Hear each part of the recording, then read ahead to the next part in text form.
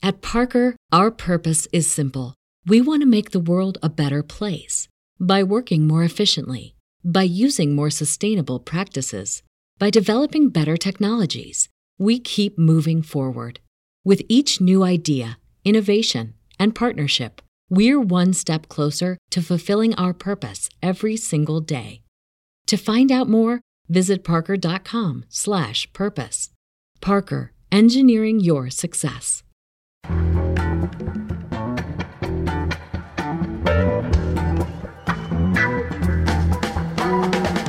From The Nation magazine, this is Start Making Sense. I'm John Wiener.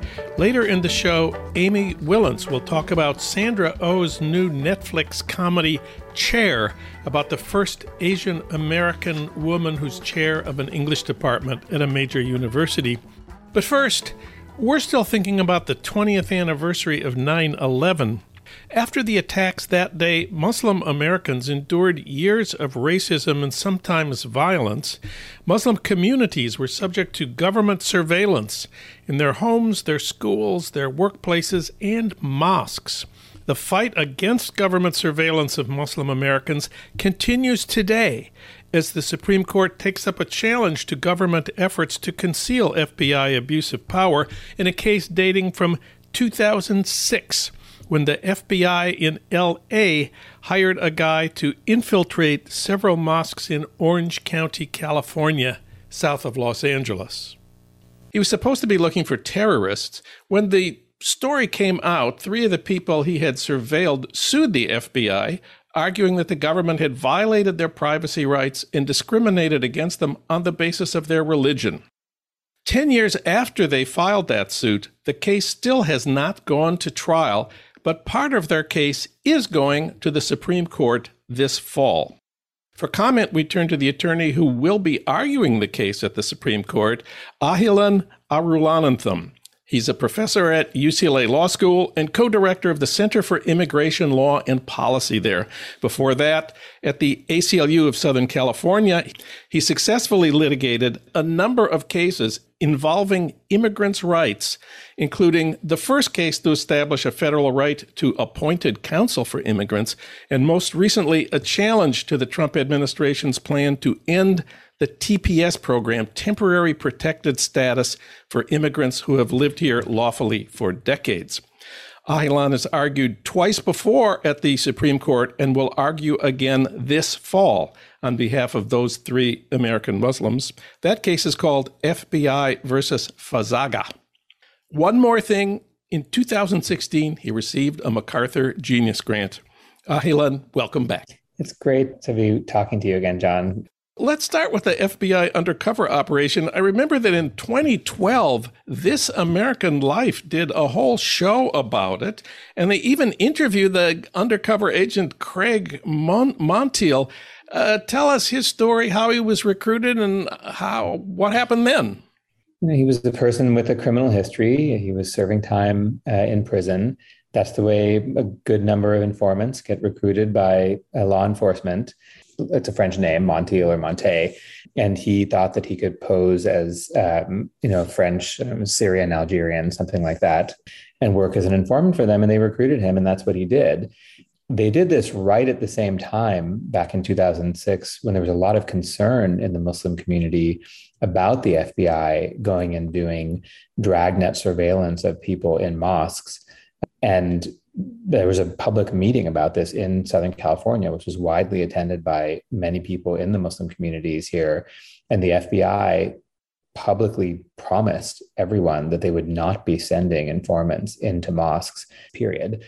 And that was a lie. And in fact, they did do that. And as you recounted a little bit at the beginning, Craig Monte went around, he took Shahada, the sort of conversion oath, and became a Muslim publicly in front of something like 1,000 people in the Islamic Center of Irvine. He then was very frequent attender of the mosque in Irvine and Mission Viejo, got to know a whole lot of people there, talked to a whole lot of them, and didn't find any terrorism, didn't find anything to be concerned about on the national security front. And of course, the sort of nature of the informant relationship is that you have to kind of produce stuff, right? And he was being paid thousands of dollars a month to be doing this work. And so he tried harder and harder to do it. and eventually started scaring people in the community.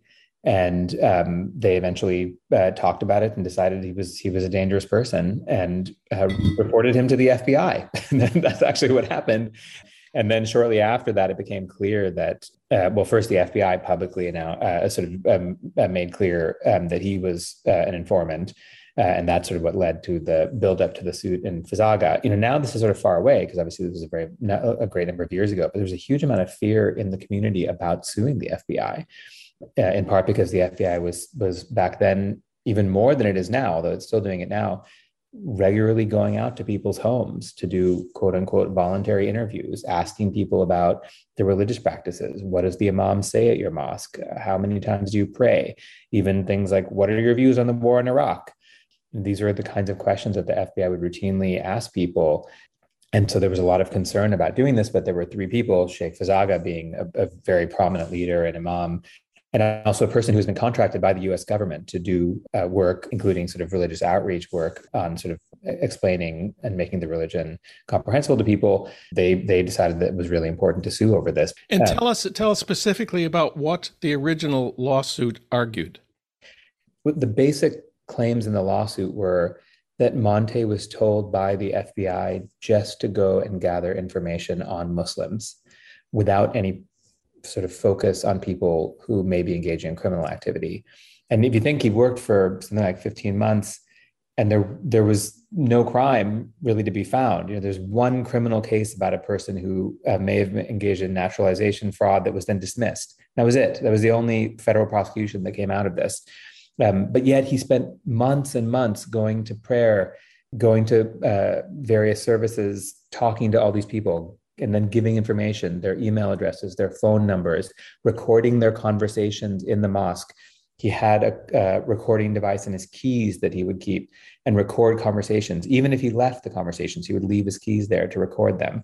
He went into people's houses. He played their video games, all of this. So the core allegation in the one set of claims in the case is this is discrimination on the basis of religion. When the FBI is going and surveilling thousands and thousands of hours of recordings about what their conversations are, and the only reason it's doing it is because they adhere to a particular religion, that is discrimination on the basis of religion. The other set of claims are sort of more technical, but I think also very important about the privacy violations associated with this. In other words, regardless of whether they were Muslim or anybody else, the government is not allowed to be recording the conversations of people if it's not a party to that conversation without a warrant from a court. And even if there is a warrant, if you are recording conversations in people's homes, in Fazaga's office, in other private spaces, there has to be reasonable suspicion that there's criminal activity that the government's supposed to be investigating. There too, that those are important protections to the Fourth Amendment that were also violated in this case. So this case has never gone to trial, but part of it is going to the Supreme Court this fall. You're going to be arguing. What's that about? So when we argued and presented the evidence from the informant that the government had engaged in discrimination on the basis of religion and these privacy violations, the government responded by saying, look, we don't target people solely on the basis of their religion, but to say anything else about what we were doing here would require us to disclose secret information to defend ourselves. And we can't do that because it's secret. And so we have to dismiss your whole case. Government is asserting something called the state secrets privilege. This is the Trump administration? No, actually, this is the Obama administration. We filed a lawsuit in 2010. The state secrets privilege was widely used by the Bush administration to prevent lawsuits on the NSA wiretapping program, on the torture and rendition, what's called the rendition program, that the torture program that was run in the black sites after 9/11 for years. And they also invoke that same doctrine here. This is the Obama administration told a judge that responding to this lawsuit would pose a reasonable danger to national security by revealing these secrets. What is the danger to national security? What have they explained about the danger that you are asking them to expose? Very little. There are classified declarations that we have not seen. But publicly, all they say is disclosing whether we actually were investigating people and the reasons why we were doing it would harm national security. And that's it. So usually they're concerned about revealing identities and sources and methods. But as you said, we know the identity of the informant. He's told us the sources and methods that he used. So what are the remaining secrets here? Yeah, I mean, obviously, you don't know what you don't know, but we have always found it very implausible that an FBI investigation into American citizens and lawful permanent residents in Orange County could implicate the state secrets privilege. And that was true when we filed the case in 2010. Now it's been 15 years since all of this happened. And the idea that it all has to remain secret, so secret that people can't even assert their constitutional rights is I think, even more implausible now. But I want to say one other thing about this, John. Our argument was not that we, the litigants and the attorneys, should get to see all the information which the government says is secret. And our argument was, if the government wants to defend itself using secret evidence, then it should give that evidence to the court and let the court decide if the government had engaged in religious discrimination or not. What we argued was there's a provision for that Congress wrote specifically about electronic surveillance in a law called the Foreign Intelligence Surveillance Act in 1978, which was a law enacted in the wake of all the abuses, particularly of the Nixon administration, but also preceding that, with unlawful surveillance happening without warrants for people who were Vietnam War protesters, civil rights activists, opponents of the administration.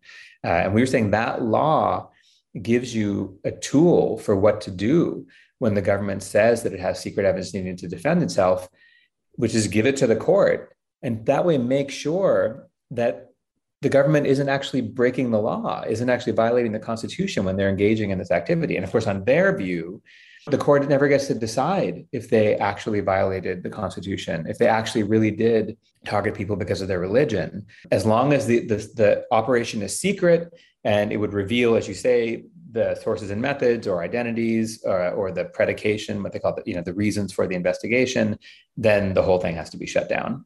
And that's the essential dispute that's going to the Supreme Court.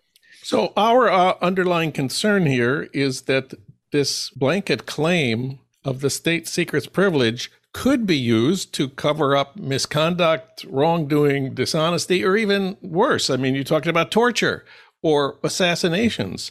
Now we're talking, I believe, about the Biden Justice Department, are we not? Yes, I think it's really important for your listeners to understand that while obviously there are huge differences between the Bush administration and the Obama administration, the Trump administration, the Biden administration, on this set of issues, which is, should the government have the power to shut the courthouse door to even the most serious allegations of constitutional violations and human rights violations if they assert that it's all being done in secret? On that fundamental question, there has been uniform agreement and no change in the government's approach from the Bush administration to today, 4 administrations, all the same. Yeah, the government's argument basically is, yes, maybe there could be abuses here, but sometimes the courts don't get to say what the law is. Sometimes the executive branch just has to be governed by itself. They very much insist that it's not the court's role to figure out whether the government's conduct was lawful. It's just the court's role to determine that, yes, this program is secret. And as long as the court agrees it's secret, then you stop the litigation. And that is the reason why, to this day, there was never accountability as to extraordinary rendition, the whole torture black site program that was run under the Bush administration. It is the reason why there was never actually accountability for the massive NSA wiretapping programs which ran, and then Congress obviously ratified them as part of the FISA amendments. We've never had accountability for so many of the basic human rights and constitutional law violations that happened in the name of the quote unquote war on terror after 9/11. And I see this case, FBI v. Fazaga, as very much sort of consonant with that, right? Because here, we're not talking about torture. We're not talking about even a mass surveillance program for the whole country using metadata and all that. We're just talking about spying on mosques. These are Americans practicing their religion, and the government thinks their religion is suspicious, and so they come and spy on them.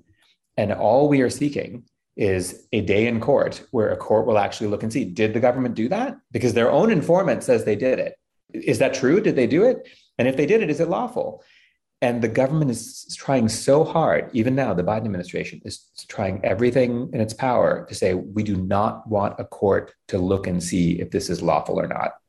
Nevertheless, this Supreme Court has agreed to hear the case, has agreed to hear you making these arguments.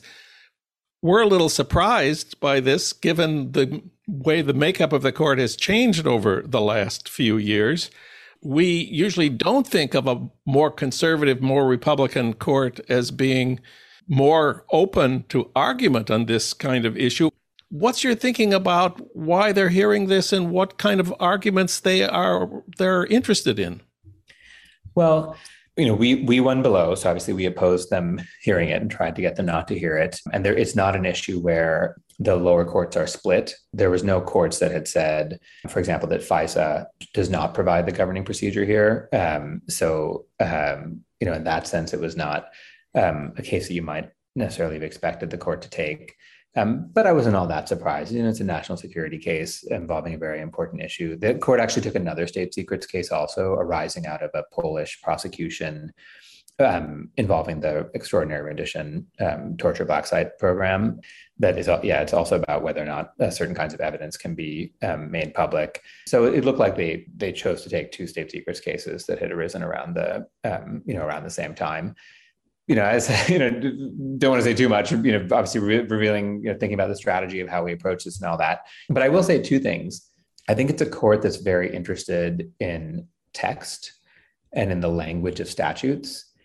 And I think we have a very good argument that Congress wrote a statute to govern this particular situation, which is when there's electronic surveillance and there's litigation about it, and it raises national security issues, what should you do? And Congress wrote a statute that says you give the evidence, secret evidence, to the court. Don't give it to other people, just give it to the court and have the court decide if the surveillance was lawful. So I think that's good for us. And then the other thing is, it's a court that's very interested in history, obviously. And the state secrets privilege is an old doctrine. So there's a lot of history about this doctrine that goes back to the common law, actually, back even some like right around the founding of the country. And almost none of it supports the idea that the government can just make the case go away, win an outright dismissal, even when the plaintiffs can present enough evidence to prove their case. So it's a situation where the history, I think, is very much on our side, the history of how this doctrine worked, like going way back. One last thing about the history. I understand the state secrets privilege was first recognized by the Supreme Court in a 1953 case called U.S. versus Reynolds that involved the crash of a government B-29 in the Southwest. Tell us about that case and what we learned about the secrets that were being protected there. It's a case about, it's a plane crash, and they were testing some kind of secret equipment, and people on the plane died, including contractors who were not working, who were working for the military, but were not themselves service people. And the widows sued. And the government said there was a report, an internal military report, which described the crash. And they wanted to get that document. And the government said, but disclosing this document may reveal secret information, which would be very important to our enemies because, testing radar and whatnot. And the court agreed with that and dismissed the case. Then years later, the report was actually declassified, which just showed that it was common negligence. I don't know exactly what the details were, some kind of flying mistake, which caused the crash.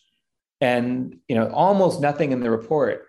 You just could redact just a few lines of the report, and then you could release the entire report without revealing any kind of secret.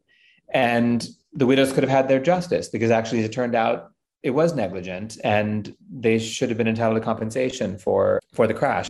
You never want to be defending a doctrine that sort of in its origin point, has such a problematic start. I do think it's also indicative of, any kind of doctrine which says, oh, if it's a secret, then you have to close off litigation. And that's not good. Transparency is good for democracy. It's really good for the government to have to sort of make account of itself to courts. And that's how we protect people's rights. Transparency is good for democracy. Ahilan is co-director of the Center for Immigration Law and Policy at the UCLA Law School. He'll be challenging the state secrets doctrine before the Supreme Court this fall. Ahilan, thanks for your work, and thanks for talking with us today. Thanks for having me, John.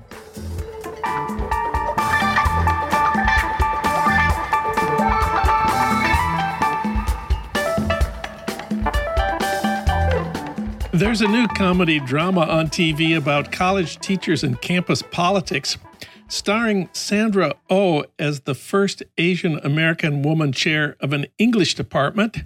It's called The Chair. It's on Netflix. For comment, we turn to Amy Willants. Of course, she's best known for her work on Haiti, most recently the award-winning book Farewell, Fred Voodoo.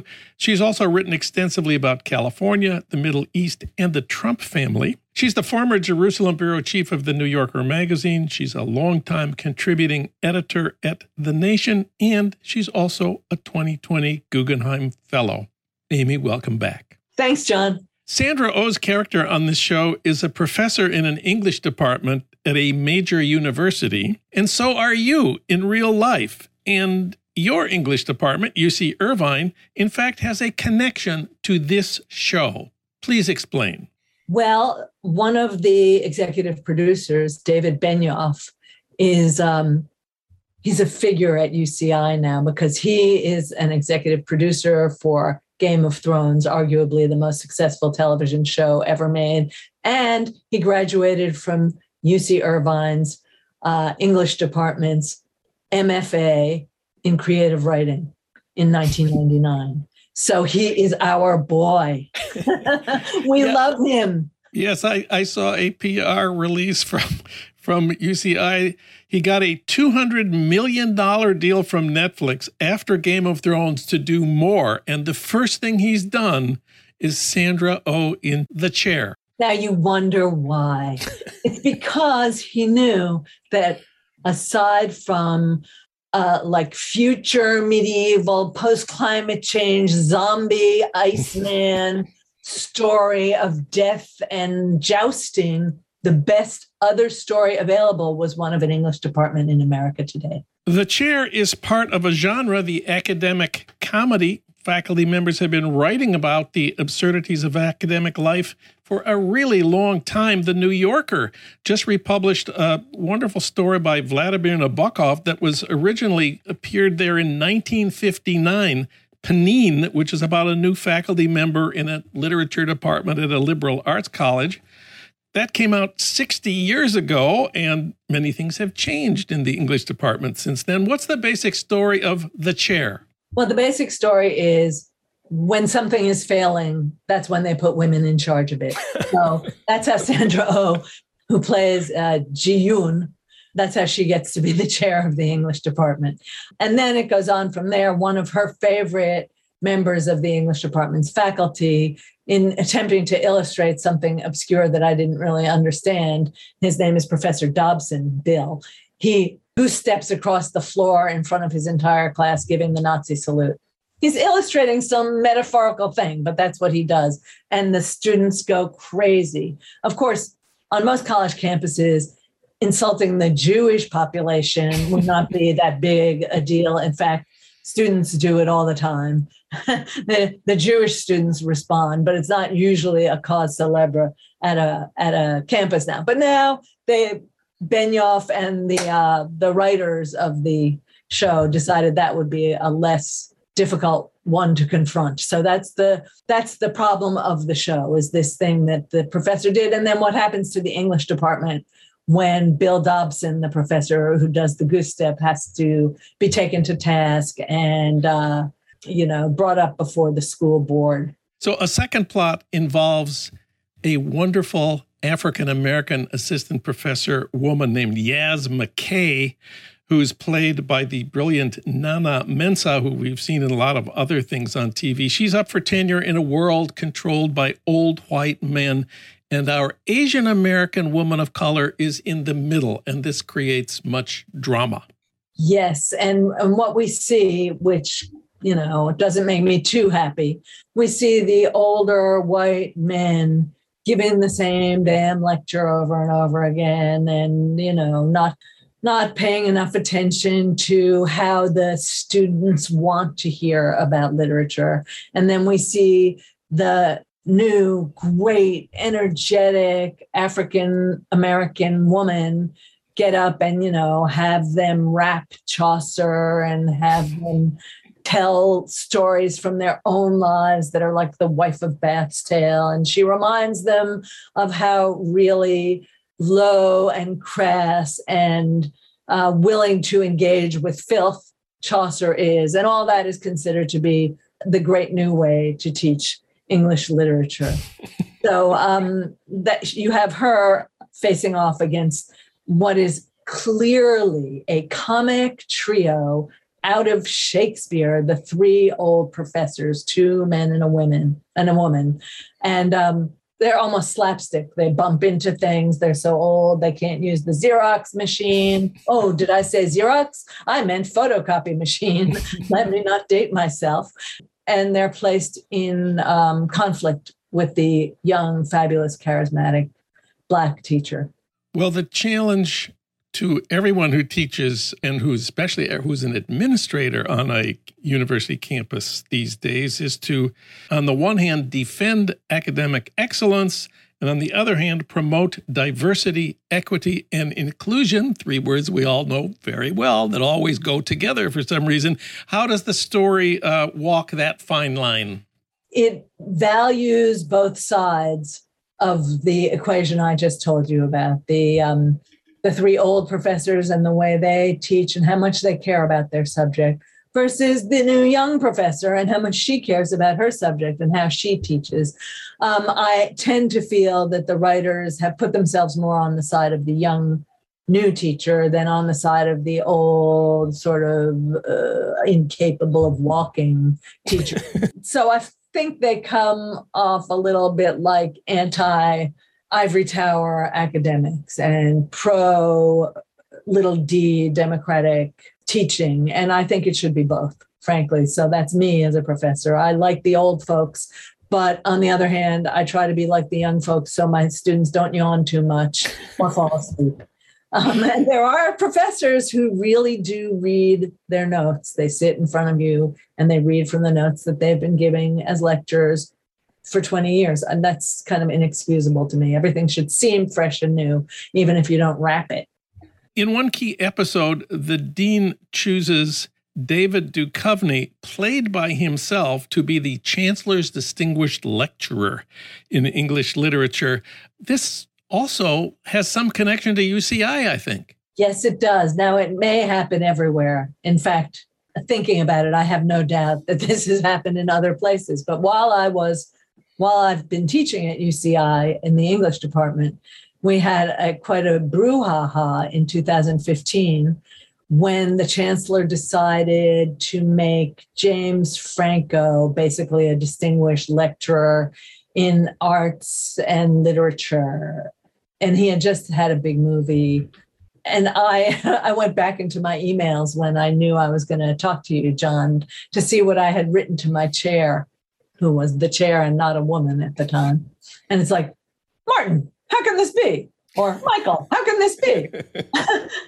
James Franco has a BA.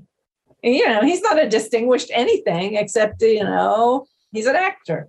So, but that's what they did. And of course, the English department had other ideas about who should be the distinguished lecturer on literature and art. And so does the department chair in the chair.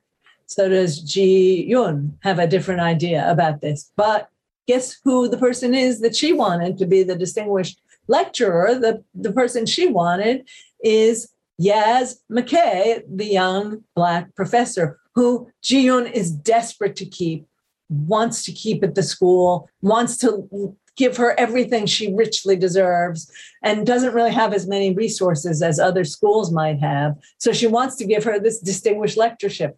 Then, spoiler alert, when she goes to her to say, here's this distinguished lectureship, I wanted to give it to you and they're taking it away from me, Yaz says to her, oh, don't worry, I have one already. It's for Yale in the spring. P.S. They're also offering me a job for a lot more money than you're giving me and everything else I want. Is there anything else in the chair that connects with your experience on campus?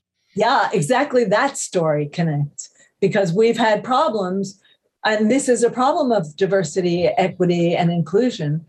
If you're not already a diverse, equitable, and inclusive place because you missed that boat for a while, then when you begin to try, you're like Ji-yoon.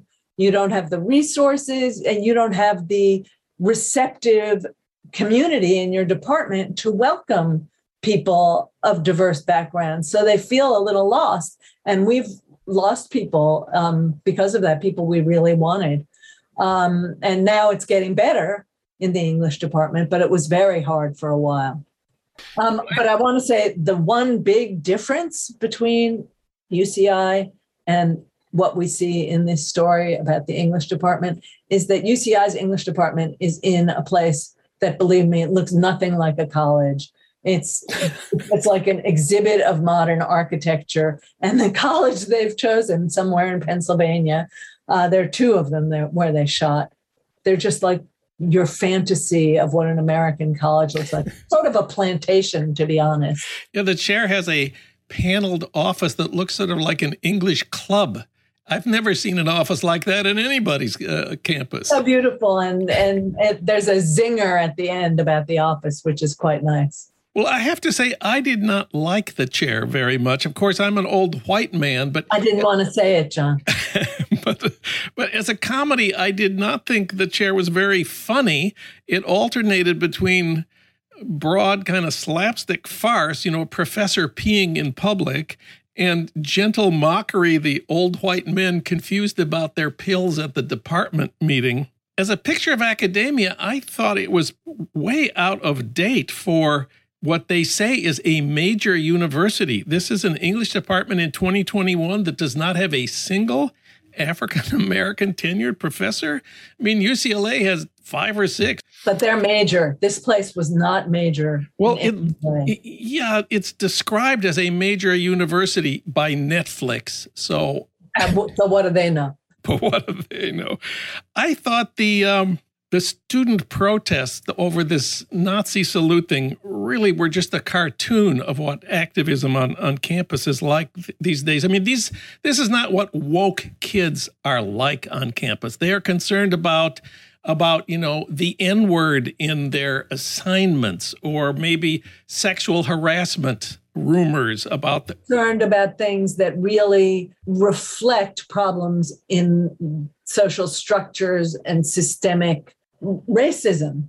They're not so concerned about what the Department of Hitler Studies, as Don DeLillo would call it, is doing, or what the professor makes fun of Nazis on his stage. They don't care about that. So the very pretext of it is a dodge, because they're afraid to really confront the bigger problem, because the bigger problem is the reason there's no comedy anymore, because you can't make fun of people for this stuff. Yeah. It isn't that funny. That's why the show isn't that funny. Yeah. Most of the funny is slapstick and character, not about the real situation, because the real situation is bad. Well, I thought the best part of it was not about academia, but the portrait of an Asian American single woman trying to have it all: career, parenting, romance, problems with her parents, problems with her adopted daughter. I thought that was really good. And of course, that's because Sandra Oh is really good. She's been on Grey's Anatomy. I looked this up for 15 years. But the people who wrote this part did know a lot about what it's like being an Asian American woman in the middle on all these different fronts, between her parents and her career, between her child. Really, the person she's playing, Ji-yoon, is a really good person.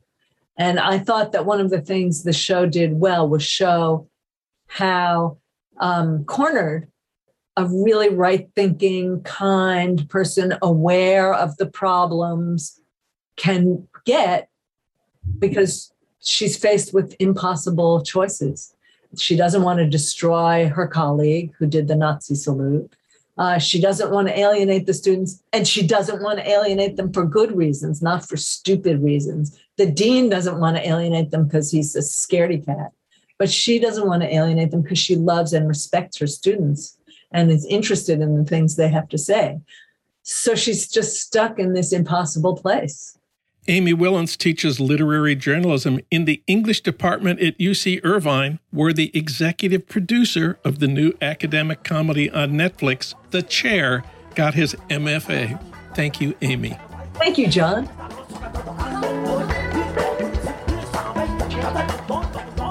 Start Making Sense, a podcast from The Nation magazine, is co-produced by the LA Review of Books and recorded in Los Angeles at our Blythe Avenue studios.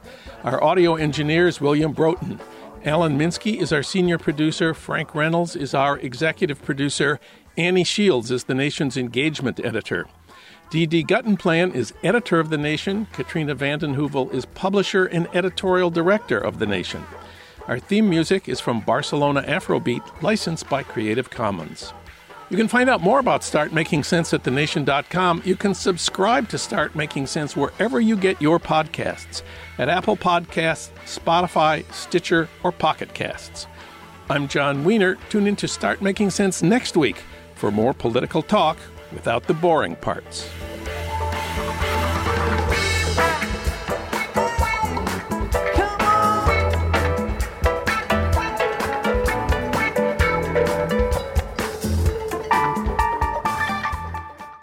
At Parker, our purpose is simple.